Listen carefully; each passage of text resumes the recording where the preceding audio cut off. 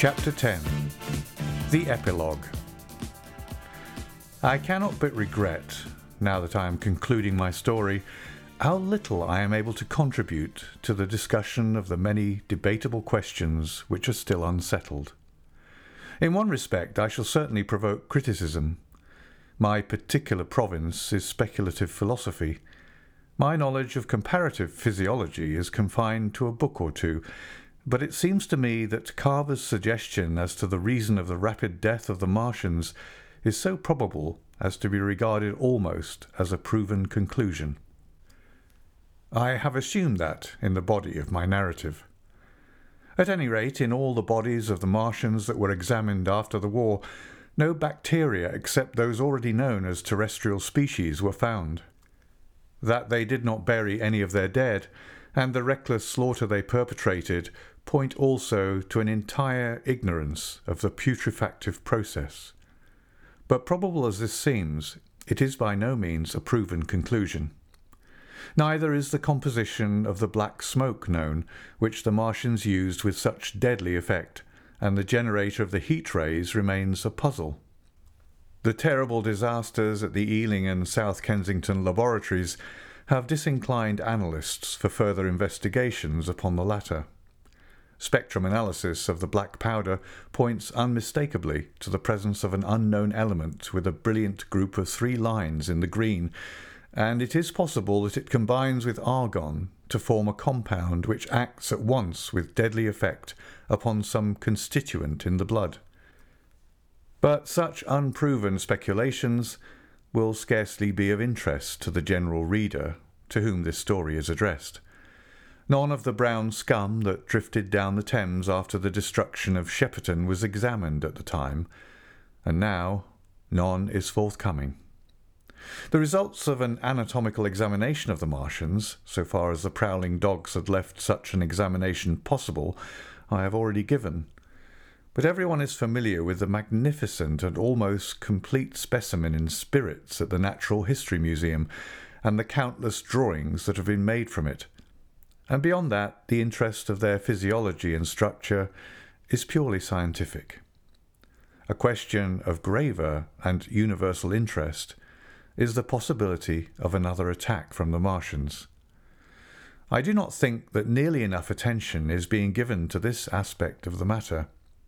At present the planet Mars is in conjunction, but with every return to opposition, I for one anticipate a renewal of their adventure. In any case, we should be prepared. It seems to me that it should be possible to define the position of the gun from which the shots are discharged, to keep a sustained watch upon this part of the planet, and to anticipate the arrival of the next attack. In that case, the cylinder might be destroyed with dynamite or artillery before it was sufficiently cool for the Martians to emerge, or they might be butchered by means of guns so soon as the screw opened. It seems to me that they have lost a vast advantage in the failure of their first surprise. Possibly they see it in the same light. Lessing has advanced excellent reasons for supposing that the Martians have actually succeeded in effecting a landing on the planet Venus. 7 months ago now, Venus and Mars were in alignment with the Sun. That is to say, Mars was in opposition from the point of view of an observer on Venus. Subsequently, a peculiar, luminous and sinuous marking appeared on the unillumined half of the inner planet, and almost simultaneously a faint dark mark of a similar sinuous character was detected upon a photograph of the Martian disk. One needs to see the drawings of these appearances in order to appreciate fully their remarkable resemblance in character. At any rate, whether we expect another invasion or not, our views of the human future must be greatly modified by these events. We have learned now that we cannot regard this planet as being fenced in and a secure abiding place for man. We can never anticipate the unseen good or evil that may come upon us suddenly out of space. It may be that in the larger design of the universe this invasion from Mars is not without its ultimate benefit for men. It has robbed us of that serene confidence in the future which is the most fruitful source of decadence. The gifts to human science it has brought are enormous, and it has done much to promote the conception of the common weal of mankind. It may be that across the immensity of space, the Martians have watched the fate of these pioneers of theirs and learned their lesson, and that on the planet Venus they have found a securer settlement. Be that as it may, for many years yet there will certainly be no relaxation of the eager scrutiny of the Martian disk, and those fiery darts of the sky, the shooting stars, will bring with them as they fall an unavoidable apprehension to all the sons of men. The broadening of men's views that has resulted can scarcely be exaggerated. Before the cylinder fell, there was a general persuasion that through all the deep of space no life existed beyond the petty surface of our minute sphere. Now we see further. If the Martians can reach Venus, there is no reason to suppose that the thing is impossible for men, and when the slow cooling of the sun makes this earth uninhabitable, as at last it must do, it may be that the thread of life that has begun here will have streamed out and caught our sister planet within its toils.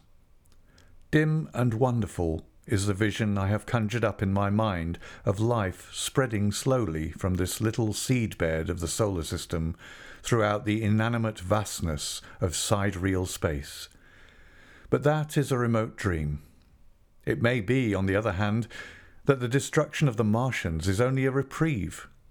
To them, and not to us, perhaps, is the future ordained. I must confess the stress and danger of the time have left an abiding sense of doubt and insecurity in my mind. I sit in my study, writing by lamplight, and suddenly I see again the healing valley below set with writhing flames, and feel the house behind and about me empty and desolate. I go out into the Byfleet Road, and vehicles pass me, a butcher boy in a cart, a cab full of visitors, a workman on a bicycle, children going to school, and suddenly they become vague and unreal, and I hurry again with the artilleryman through the hot, brooding silence. Of a night I see the black powder darkening the silent streets, and the contorted bodies shrouded in that layer. They rise upon me, tattered and dog-bitten. They gibber and grow fiercer, paler, uglier, mad distortions of humanity at last, and I wake cold and wretched in the darkness of the night. I go to London and see the busy multitudes in Fleet Street and the Strand, and it comes across my mind that they are but the ghosts of the past, haunting the streets that I have seen silent and wretched, going to and fro, phantasms in a dead city, the mockery of life in a galvanized body. And strange, too, it is to stand on Primrose Hill, as I did but a day before writing this last chapter, to see the great province of houses, dim and blue through the haze of the smoke and mist, vanishing at last into the vague lower sky, to see the people walking to and fro among the flower-beds on the hill, to see the sightseers about the Martian machine that stands there still, to hear the tumult of playing children, and to recall the time when I saw it all bright and clear-cut, hard and silent, under the dawn of that last great day. And strangest of all is to hold my wife's hand again, and to think that I have counted her, and that she has counted me, among the dead.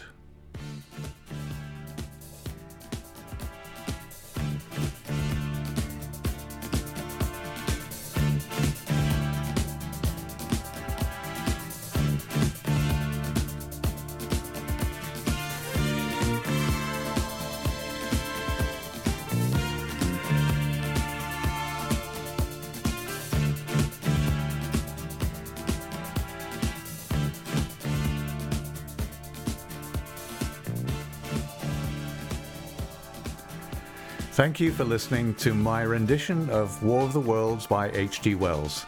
I hope you enjoyed it. I certainly enjoyed reading it to you. If you want to contact me, I can be contacted at david@verysmallrocks.io.